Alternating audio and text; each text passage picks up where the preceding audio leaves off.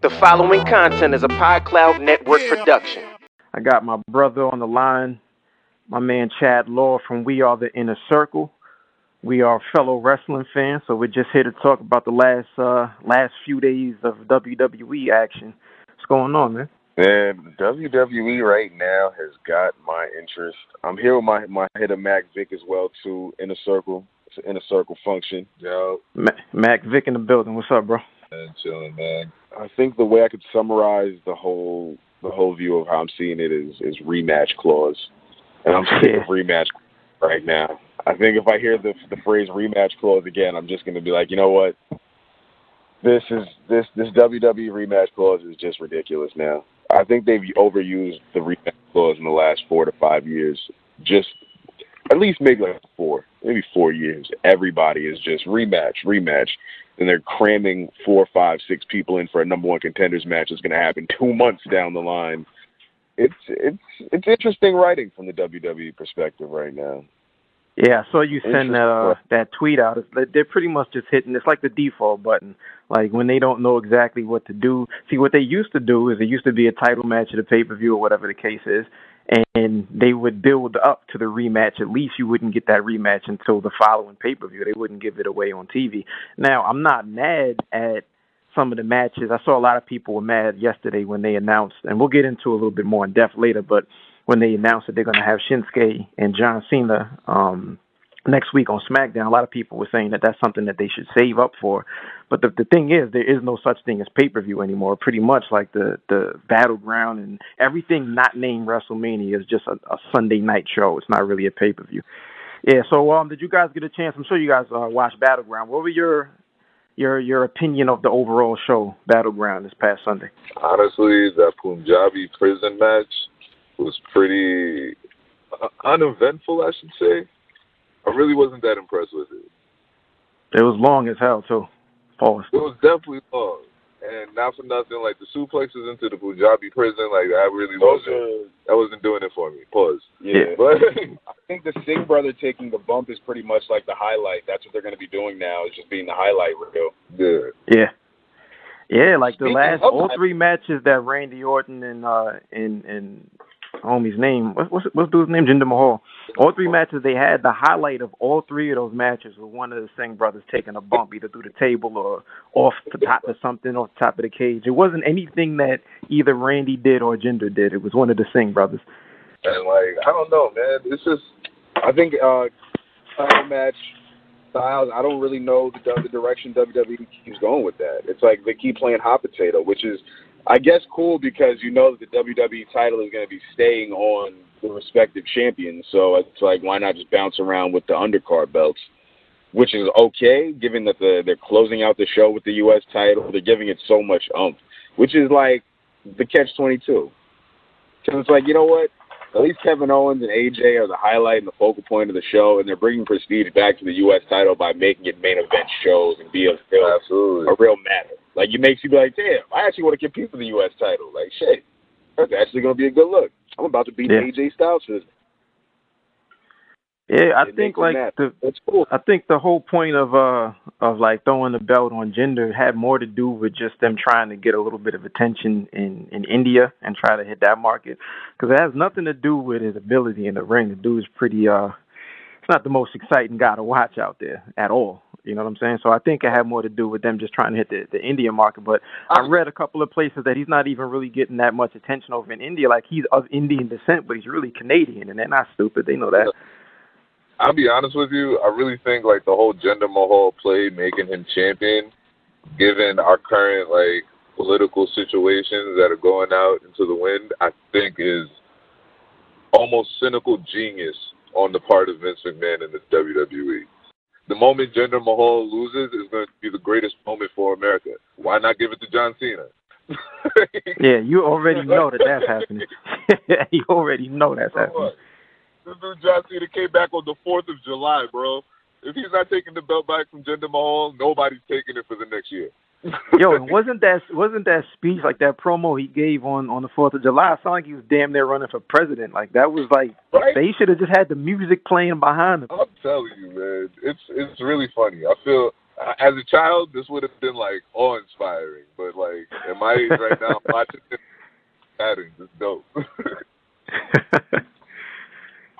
Yeah, so they made that announcement. So all right, so let's talk about like SummerSlam is coming up. We're talking about Cena and Jinder Mahal. Cena probably getting that title back. So what happens next Tuesday? How does Cena cleanly go over Shinsuke Nakamura? Or is there some kind of shenanigan? Does somebody run in and cost Nakamura the match?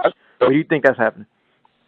I see no shenanigans. I see Shinsuke pretty clean, yeah. Yeah, I see Shinsuke Nakamura beating John Cena for the majority of the match, and then John Cena just musters up that I won't quit spirit and just lays him down. Because theoretically speaking, I don't know. I'm on the side of logic, and John Cena is just a way bigger dude. I want to respect that. I hope they respect that within the story. We got 5 weeks till SummerSlam? Yeah, I think so. So you don't think in WWE's typical fucked up booking there's going to be a mishap actually next Tuesday where something is going to happen and we're not going to get a clean winner, which is going to force Shane or Daniel to make another match, triple threat match, involving another person the following Tuesday, then we close in for SummerSlam. That's what I think could happen. I think some really wacky things could happen like that, knowing WWE booking. I almost don't see this match happening. I'd be very surprised, but I could see it going some fishy way, where they're going to draw it out even more, just so we don't typically get Cena, and Baron Corbin might still be looming over, because he just took the L to Shinsuke. Actually, because he took the L, he might actually pop up. Oh, yeah, that's a fact. Yeah, I forgot about that. So, all right, so do we get a one-on-one match between the two at SummerSlam, or is it going to be another multi-wrestler match like we got for the Raw title? I hope SummerSlam, I'm hoping for a one-on-one. I'd rather a one-on-one, because we already have the multi-match of, like, the Goliaths on Raw right now. Like, I actually don't want to see Jinder Mahal, Randy Orton, John Cena. Like, I'm good on that. Like, I'm good. Let Randy Orton face the Great Khali, which I kind of expect to happen. Or the Singh brothers. Randy's always beating up, like, underlings of factions. So it's like, I could see him being in, like, a 2-on-1 with the Singh brothers or, like, a 3-on-1 with the Singh brothers and Khali on some, oh, my God, Randy's going to do this. He's just going to be the Viper. Can't believe they both got Khali. I can see some wild scenarios like that happening. That's definitely the bad thing. You know SummerSlam is going to be a 5-hour show, right? Or 4 hours. I wouldn't be surprised if one of the best matches is like the women's title match for SummerSlam. I wouldn't be surprised. Bayley and Alexa? Honestly, it's like they've been building it up pretty okay, and like they're throwing a lot of twists and turns into it. They've really elevated the whole women's division as far as WWE goes in the last year, I should say. Yeah, I think you can't even sleep on the Natalya match with Naomi. I was looking forward to see what I thought was going to happen. I thought it was going to be a Charlotte match with Naomi, and I was looking forward to that because I thought that would have been like a hell of an epic. Yeah, that's the match that you want. The two best athletes in the women's division would have had a chance to, go up against one another. But I'm not exactly sure why they didn't go in that direction. That's another question mark. But I think that could be another match that, if they get the right amount of time, and that you can pretty much say that for everybody on the roster, because from top to bottom, 90% of the roster are really athletic and really talented. So as long as they get the right amount of time, they could put together, and there's no shenanigan outcome. Nobody's running in. They could get a good match out of the two of them. Wait. Who is the Money in the Bank for the females? Is Carmella the winner? Carmella, yep. Carmella on SmackDown is Carmella, yep. So Carmella still has the women's title Money in the Bank briefcase, which I completely forgot all about. Totally forgot about that. Definitely does. Yeah, I drew a blank. Did you see the T-shirt that she had on? She had the free Ellsworth shirt on. I hope she doesn't get involved until after SummerSlam, to be honest. Although that might be the perfect time for her to do so. I think I just really don't see them letting Naomi leave SummerSlam with the belt. I thought she might beat Natalya, but she's definitely getting a run in. I'd rather Naomi face like a tougher opponent, have to look like she got beat up, and then have Carmella come through and snatch it real quick. Yeah. James Ellsworth might even come through and give her a drop kick. Right. That should be interesting. All right, so let's talk about like next Tuesday, SummerSlam next Tuesday. I mean, pardon me, SmackDown next Tuesday. Looks like it's going to be, if everything happens to be a good match, I think it's probably going to be one of the highest rated SmackDowns, since they've gone live, since they moved to Tuesdays. They not only do they have they have a rematch between Kevin Owens and AJ Styles next week. You don't know if Jericho's going to pop in. Chris Jericho.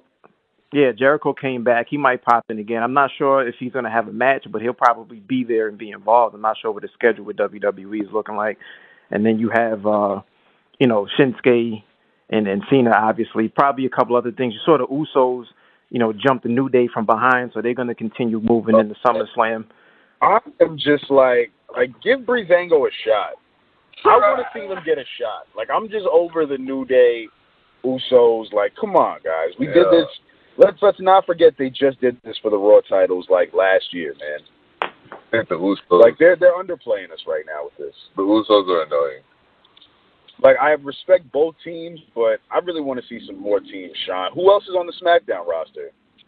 Tag team. Well, you got to look at the pay-per-view. I think they're running some kind of angle, and it's probably going to end up being Eric Rowan and Luke Harper that were dragging Breezango out, in that segment that they had on the pay-per-view. So I think that I think that's going to be them when they finally do the reveal as far as who was breaking into the office for Breezango.